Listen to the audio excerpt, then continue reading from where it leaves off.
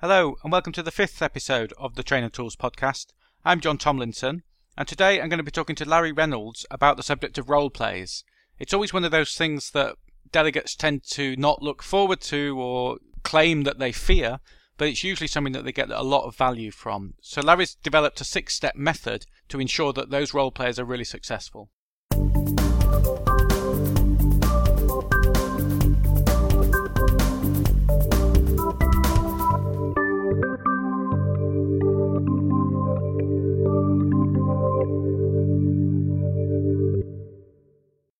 I'm here with Larry Reynolds. Hi, Larry. Hi, John. What are you going to talk to us today about? We're going to talk about role play. And I'm going to talk about role play because I think while it's an incredibly powerful development method, it's one that not a lot of course participants actively look for. It's pretty rare when you're running a training course that participants show up at the beginning and say, I hope we're going to do lots of role play today because it's my favourite way of learning.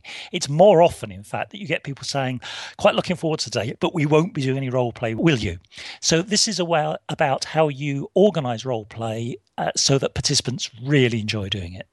Okay, I think that's really useful because I completely share that experience of people not looking forward to it and then sort of rolling their eyes and groaning when you introduce it. But at the same time, it tends to be the thing that they put down on the form at the end that added the most value. Yeah, that's my experience. And quite often at the end of a program where I use role play, I'll have a couple of participants coming up and saying, look, normally I hate role play, but this was the best part of the course for me. So I think that underlines the fact that it's a very powerful way of learning. Great. So how are you going to structure this? Well, I want to talk first about the kind of role play that I think is most useful. And then I'm going to talk through 6 key steps that, in my experience, you need to follow if you're going to get it to work really well. Okay, so let's start with the kind of role play. Broadly speaking, there are 2 kinds of role play you can do on a training course. One is where you get all the participants to engage in role play at the same time. Typically, if you've got a dozen people on the course, you'll have them in groups of 2 and 3 working on role plays at the same time. The other way of doing it is to have a couple of volunteers up at the front performing a role play in front of everyone else. Both approaches have their pros and cons, but I think the second approach, having a performance in front of everyone else, is the most powerful because that means that the trainer is able to make sure the role play stays on course and draw out all the key learning points. Whereas when you send people away into small groups to do it, for one thing, you don't really know they're doing role play. It's hard to make sure they actually follow the instructions. And secondly, you can't be sure that they're going to get the best learning out of it. So the 6 steps I'm going to talk about now are really for what I will call like a performance role play, when you get people up at the front acting out in front of everyone else. I prefer that kind of role play as well, but it is a little bit more intimidating for people. So I can understand why sometimes people don't do that and they prefer the other one, the one where the people go off and do their own thing because it's less intimidating. That's right. Right. And that's why I think these 6 steps will really help, because it's critical that you choose the right people to do that role play. And we'll talk about that in a moment. Okay. Well, do you want to take us through the 6 steps then? The first step is that you use real case studies. When I first started doing role play on training courses many, many years ago, I used to write the case studies for the participants.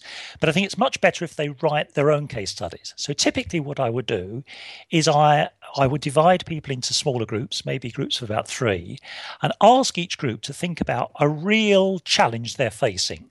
Now, if it's a course on performance management, it can be a performance management challenge. If it's about influencing skills, it can be someone they're trying to influence. If it's about customer service, it can be a situation dealing with customers. But whatever it is, the 3 people come up with a real challenge. And in my brief to them, I say, this challenge needs to be real, something that's real for you. It might be based on the experience of one of you in the group of 3, or all 3 of you want to combine together your experiences to come up with something that is meaningful for all of you. And then I get them to write up on a flip chart a short summary of their situation. So I do a course called Courageous Conversations, which is partly about performance management. So I would have people in their groups of 3 write up on a flip chart who's the person they're trying to manage, what's the problem, what's the difficulty with this situation, what outcome do they want to happen. So in a sense, we get all the people on the courses preparing their own mini case studies. So why is it so important that they come up with the case studies? There are 2 reasons. One is that if the participants, again, I'm come up with the case studies themselves, they're going to be much closer, much more relevant to their learning needs than anything I could come up with. And the second reason, frankly, is it's less time for you as a trainer. I'm quite lazy as a trainer, and I want to get away with doing as little as possible, consistent with the participants learning as much as possible. So if they learn more when they write the case studies, that's the way I want it to be. Yeah, I'm not sure the second reason is that convincing. But if it works, it works. I suppose that's good.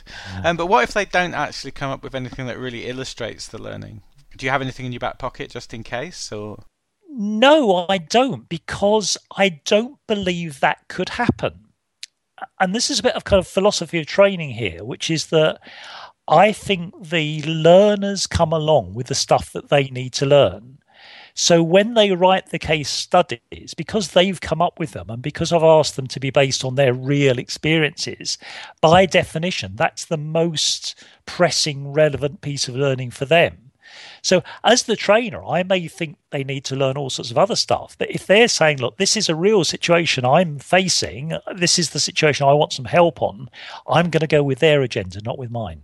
Yeah, so if they have come to the training course with a particular learning need, of course, they will be able to generate that case study. Okay, so what would be the next step? So once we've got a number of case studies, we're going to role play one of them. Typically, I would ask each group very, very briefly to summarize their case study.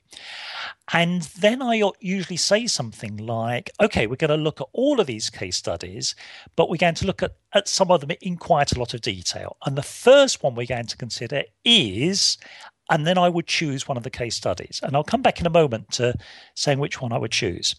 And for that case study, I would ask the three people in the group to explain through in a bit more detail what the situation is and what they're trying to do. And as they're doing that, I'm noticing who in the group is choosing to explain that, because the chances are that the person who is being the spokesperson for that group is the most confident in that group. Also, when I choose which case study to look at, I've got two criteria in my mind. One is, what's the case study that's going to be most useful to the whole group? Because some of the case studies that people come up with are quite kind of representative of common problems. Some are a bit specialized and idiosyncratic. So I want to choose the one that is going to be most relevant to the whole group, because when we role play it, I want it to be relevant to the whole group.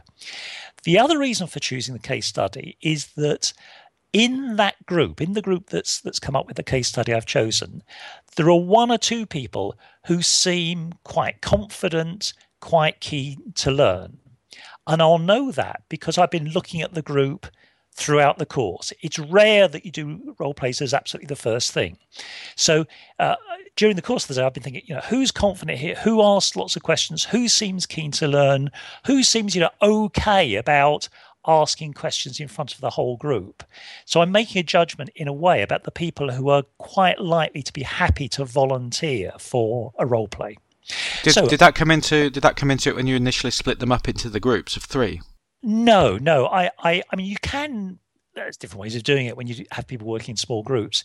Generally, I just let people choose what groups they want to be in, but you can allocate them as well. But at that point, I'm happy for people to work with people that they feel comfortable with. So it means that in choosing the case study, I've got a pretty good idea that one or two people in that group of three will be happy to do a bit of role play. And as they present their case study, as I talk about it, I often say something like, I can feel a role play coming on here. And I say to one of the people in that group, I'd like to role play this in front of everyone else. Would you be willing to do that role play? On condition that you get lots and lots of help for your colleagues and you get to choose which role you play in the role play.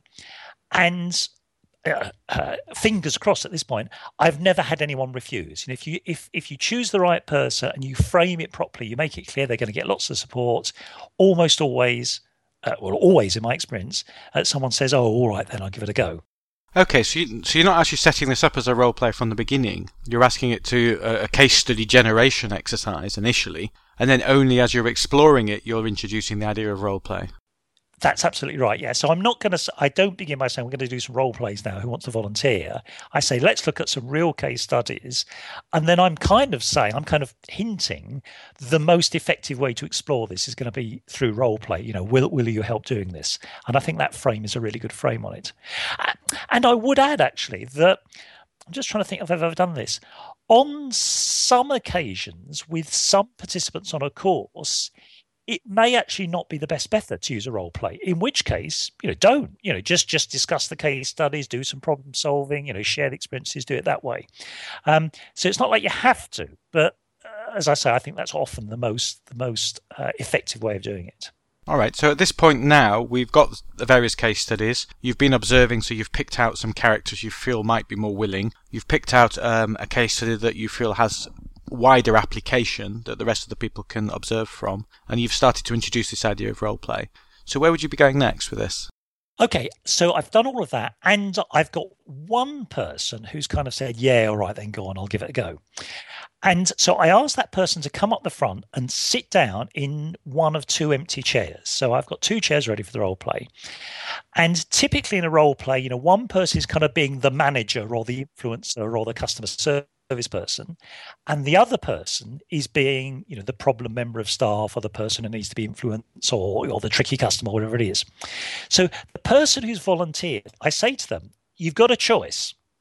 Which role do you want to play in this? Do you want to be the manager, the influencer, the person who's sorting this out? Or do you want to be, the tricky customer, the tricky member of staff? And usually, in my experience, people prefer to be the manager, the person who's kind of leading the role play. But it's almost like a kind of get out. If they feel, oh, that's going to be hard because this case study is a hard one, then they have the option of role playing, as it were, the difficult member of staff, the person to be influenced. So it just makes it a bit more comfortable for that person who's volunteered initially. So they choose whatever role they want. And then I turn and look at the two other people in that case study group. And I'm looking absolutely at those two other people. And I say, look, we've got someone here ready to do the role play. We need someone else to be the other role. I'm looking at you two particularly because you obviously know this case study because you helped to write it. And again, in my experience, at that point, the two people look at each other. Sometimes one person volunteers, sometimes one of them volunteers the other one. But it's fairly easy to get the other person to come up to play the other role. So the other person comes up and you get them sitting in the two chairs. So we're almost ready now to start the role play. All right, but that's very interesting. I'm really struck with how sort of carefully you've managed that to, I was going to use the word manipulate, I don't want to use that word, how carefully you've managed that in order to set that up in such a way to ensure that it's least stressful for the people that are participating. Yeah. Especially given the performance aspect. That's right, because it is, on most courses, even with very confident individuals, it's quite a big deal to come up the front and to role play something, and you just got to make it as easy as possible for them, I think. Yeah, so, absolutely. Although I do think it's more stressful to actually, beforehand, the anticipation of it. I think once people get going, as I'm sure you're going to say, that it tends to actually be a really valuable experience, and people are quite good at it. Yeah, I think that's right. So we've got in a situation now where we've got two people sitting up ready to do the role play, but there's some really important setup stuff to do. And the first bit of setup, I say to them, and I'm addressing this both to the two role players, but also to everyone in the rest of the audience. I say, the most important thing to say about role play is that it isn't real. This is a training course. This is artificial. This is not real. You are not really a problem person. You're just pretending to be one. So I kind of frame that because when I first used to do role plays on courses many years ago, more than 25 years ago, people often used to say, oh, yeah, but it's not real, is it? It's only role play. And I think it's better to address that head on because they're right. It isn't real, but the learning can be. And that's my line. The role play itself isn't real, but the learning that comes out of it is real. So that when the people are doing the role play, I say to them, if you need to make up any kind of facts and figures just to keep the thing going, do that. The thing is about how you interact rather than the specific content. The second thing I do that is, I think, absolutely critical to success is to explain the use of the pause button. And I say to the two participants, at any time during this role play, If you feel uncomfortable, you just don't know where to go, or you want some ideas, just kind of lift your hand up, put your thumb up and go pause and press a big imaginary pause button. And what we'll do at that point is stop the role play, and then we'll ask the rest of the people on the course for their ideas on how to continue it. And I say to them, and as the trainer, I may use that pause button as well. If there comes a point in the role play where I think it's helpful to stop and talk about how things are going, I can use that pause button. And I think that pause button is really, really key. Yeah, I've used that before in role plays as well, and it is quite powerful. And often I've actually leapt in and done the first pause button in order to sort of break the ice on that as well, because it is so useful. Oh, it's great. And again, it's taking the pressure off. So the person who's being kind of the manager or the influencer or the customer service rep, whoever that is, they know that if it gets really tricky, they just have to wallop on the pause.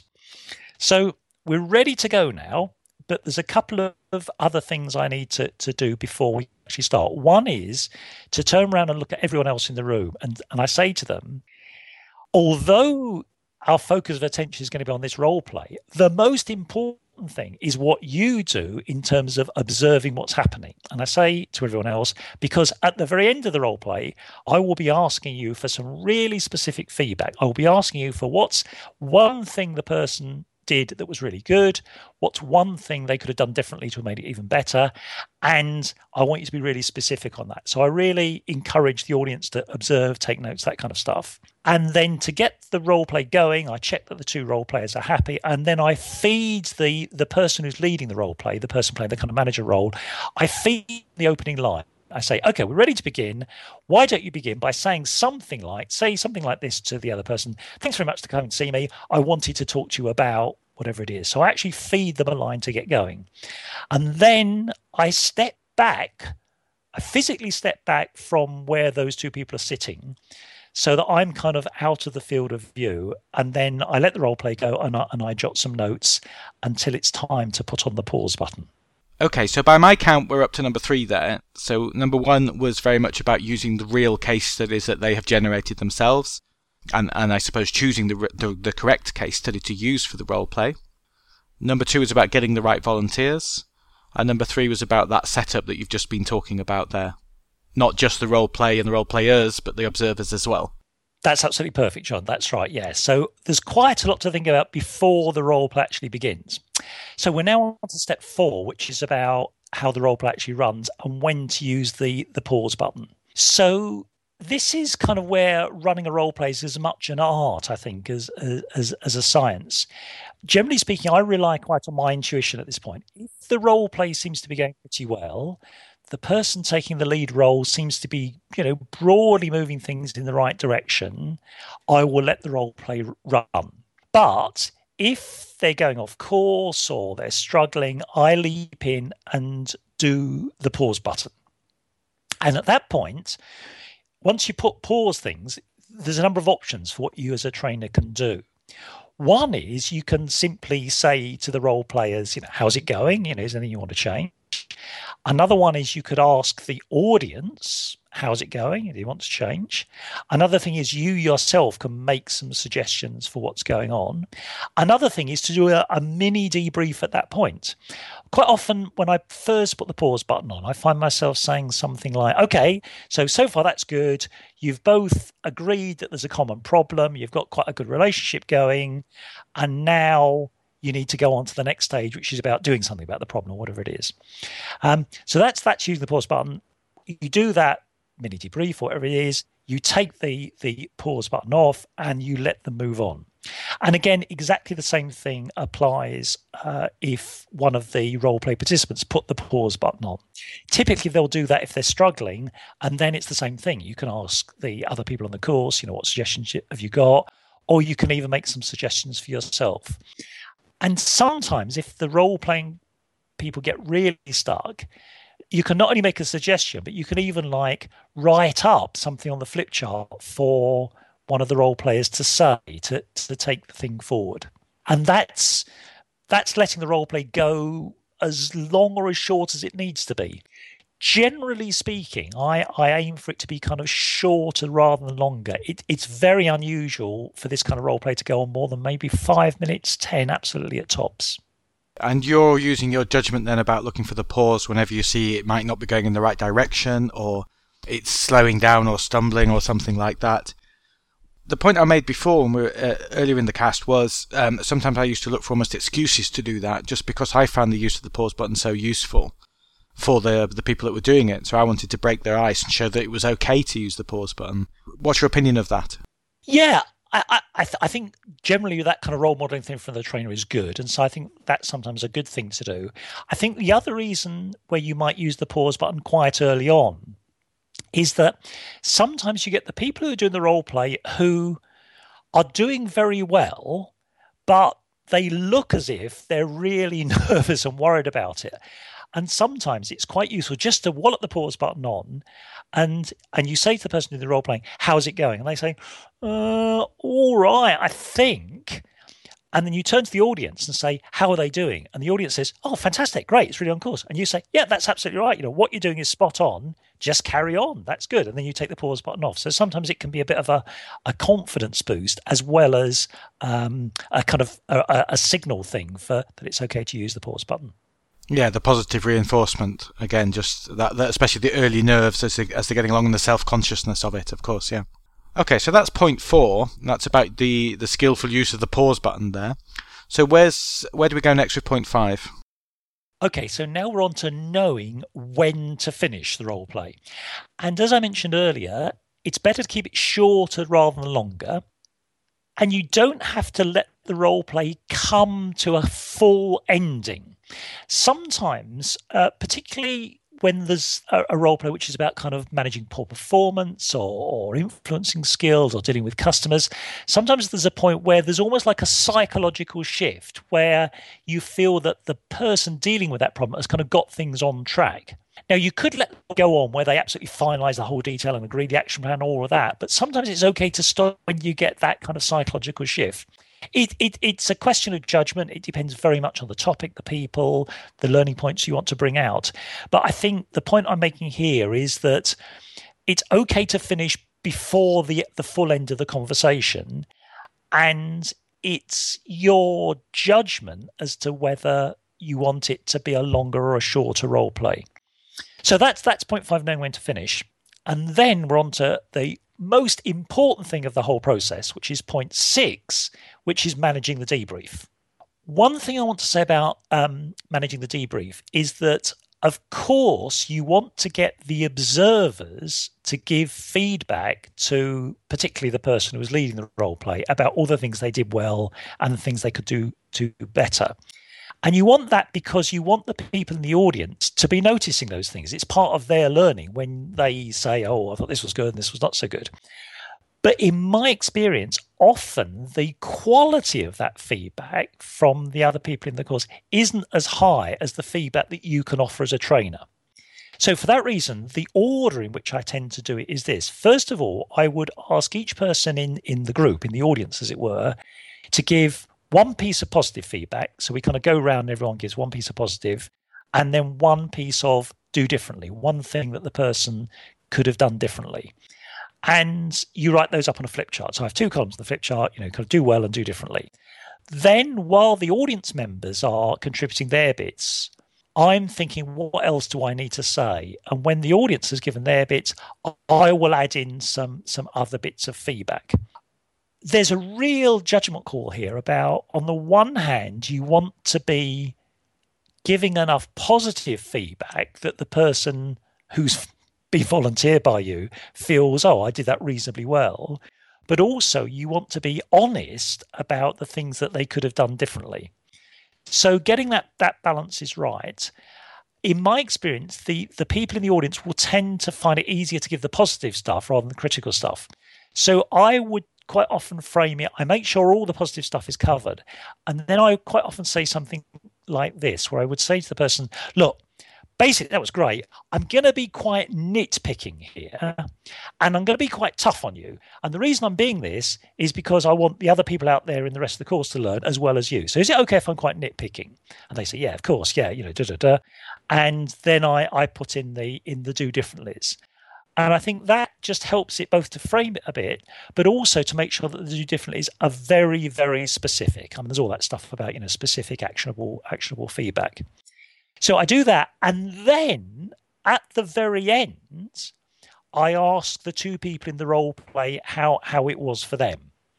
And in particular, the person who was kind of on the receiving end of the feedback, the person who was role playing the difficult member of staff, or the person to be influenced, or the awkward customer, I asked them for their feedback last of all. I was just on that point. I'm interested in why you leave them to the end, rather than not give them the chance to first of all say, now relax, take a second. How was that for you?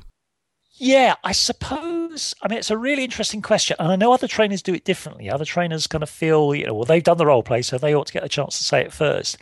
I guess there's something about they've kind of been on the spot doing the role play, and they need a bit of a break, and they also need to, in a sense, be rewarded by receiving some high quality feedback before they have to come up with more stuff themselves. So that's my rationale, I think, for doing it. I mean, I'd be interested, maybe ought to experiment a bit more, doing it different ways. But that approach certainly seems to work for me. And it kind of rounds it off quite nice. I quite like the idea that the people who have been brave enough to volunteer or be volunteered kind of get the last word on things. I think there's something nice about that. Yeah, I can see the advantage of that, and I can also see your point is when the roleplay is finished and you say to somebody, how was that? Often their reaction is they might be quite bland and say something like it was fine, or they might be extremely negative and hard on themselves because they're anticipating sort of criticism from others. So I think that makes sense what you've said, actually. I've never done it like that. I've always done it the other way, but I think there's a good idea that I'm going to try out. Oh, great. Good stuff. So finally then, that's kind of the end of the role play stuff, but there's a couple of kind of wrapping up things that I need to say. I mean, that's my 6 steps, but so there's just a bit of wrapping up things now, and then I think we're kind of done on this. One bit of wrapping up is that if during the course you've used any kind of model or framework, then now's the time to relate that model or framework to whatever you've just been doing in the role play. So I don't know if you've been doing something on customer service and your organization has some sort of checklist or acronym or some sort of approach for customer service, you want to relate what's gone on in that role play to your model. So there's a bit of relating it to the model or the framework that you've been using it.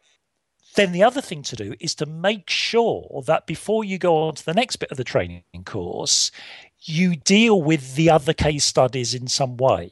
So, for example, if you've had, 12 people on the course, you've actually had 4 groups of 3 coming up with their case studies, and you've only looked at one of them, the one you just role played. So you need to make sure you take care of everyone else's case studies in some way. And how you do that depends on the time available. So if you've got lots and lots of time and you think it will be worth doing, you might actually want to role play another one of those case studies, or even 2 more in some circumstances. Or you might want to do a bit of just kind of problem solving on that. So you might want to allow each group a time to present its case study and then just get top suggestions from other people for how they deal with it. Or you might even do an exercise where each group passes on its case study to another group and the other group writes down some solutions on the flip chart and hands it back again. There's different ways of doing it, but the key point I think is you want to, you've asked the people to put the effort in to come out with their own case studies. So you need to make sure that all the case studies get some sort of work done on them. And that's just about kind of playing straight with them, really. And once you've done that, then you're done. And you all go and have a cup of tea and you wait for the participants to come up to you and say, gosh, normally I don't like role plays, but this was really, really useful. Right, okay. Do you want to just quickly run through what those 6 steps were again then? Now we've got to the end, to the cup of tea point. So step 1 is about get people to generate real case studies and role play those rather than writing the case studies first and rather than saying we're going to do a role play now. So get people to generate their own real case studies. That's step 1. Step 2 is to choose the right volunteer, the right person to do the role play based on someone who you've observed earlier in the course is, confident, up for it, they're going to do reasonably well, and the case study they're chosen on is relevant to everyone in the room. Number 3 is getting the setup right. Say, this isn't real life, it's a role play, but the learning is real. Here's how we're going to use the pause button. Make sure the other people in the room are observing. Step 4 is to use the pause button appropriately. Step 5 is to know when to finish. And step 6 is to manage the debrief. And then with those last 2 points that you mentioned there, which was about ensuring that you absolutely use the other, or acknowledge and find some way of using the other case studies that you generated. And the other point that you made was it should tie back to whatever learning you did previously, whatever model, framework, theory that you've been using throughout the course. You should tie that back into the role play. That's absolutely right. You want to make sure that there's a kind of consistency between, if you like, the very practical stuff you've done on the course and any models or theories or frameworks that you've been looking at. Okay, well, that sounds really useful, and I'm very much looking forward to using that, which I will have the opportunity to do so in 2 weeks' time. I will test it out and let you know how I get on. Brilliant. Well, good luck. And I suppose my final kind of words on this are, it doesn't have to be perfect. If your frame for all of this is we're going to kind of play around, we're going to experiment, it's not real life, we're not sure where we're going, we can put the pause on, we can get other ideas, it kind of just makes it a really nice, fun, engaging thing to do. That's great. Thank you very much for that, Larry. Do you want to just tell everybody where you're from, who you work for? My name is Larry Reynolds. I run a consultancy called 21st Century Leader, and most of our work is about helping managers in business to have more courageous conversations. So we believe that courageous conversations are the key to a high performance organization where actually people love to work. So we help managers to have more courageous conversations. And those are things like giving feedback, setting clear objectives, building trust, motivating, problem solving, coaching. And as you will guess, we use kind of role play quite a lot in that kind of program. And presumably you have a website. We have a website. The location is www.21stcenturyleader.co.uk. That's 21 as numbers, 21 centuryleader.co.uk. But if you just Google 21st Century Leader, I think we come up pretty high in the rankings, so that'll take you to the website. There's also a link on the Trainer Tools website, of course, which is www.trainer-tools.com. So you can get a link straight to Larry there and see his short biography and photograph. That's great. John, it's been a real pleasure talking with you. Thank you very much indeed. Thank you very much, Larry. So that was me talking to Larry Reynolds about his 6-step method for ensuring successful role plays. I hope you found it useful. If you're a learning and development professional, trainer, whatever, and you're listening to this and you think you'd like to be on it and share some wisdom, knowledge, whatever, please do get in touch. It would be great to feature you. Thanks, and see you next time.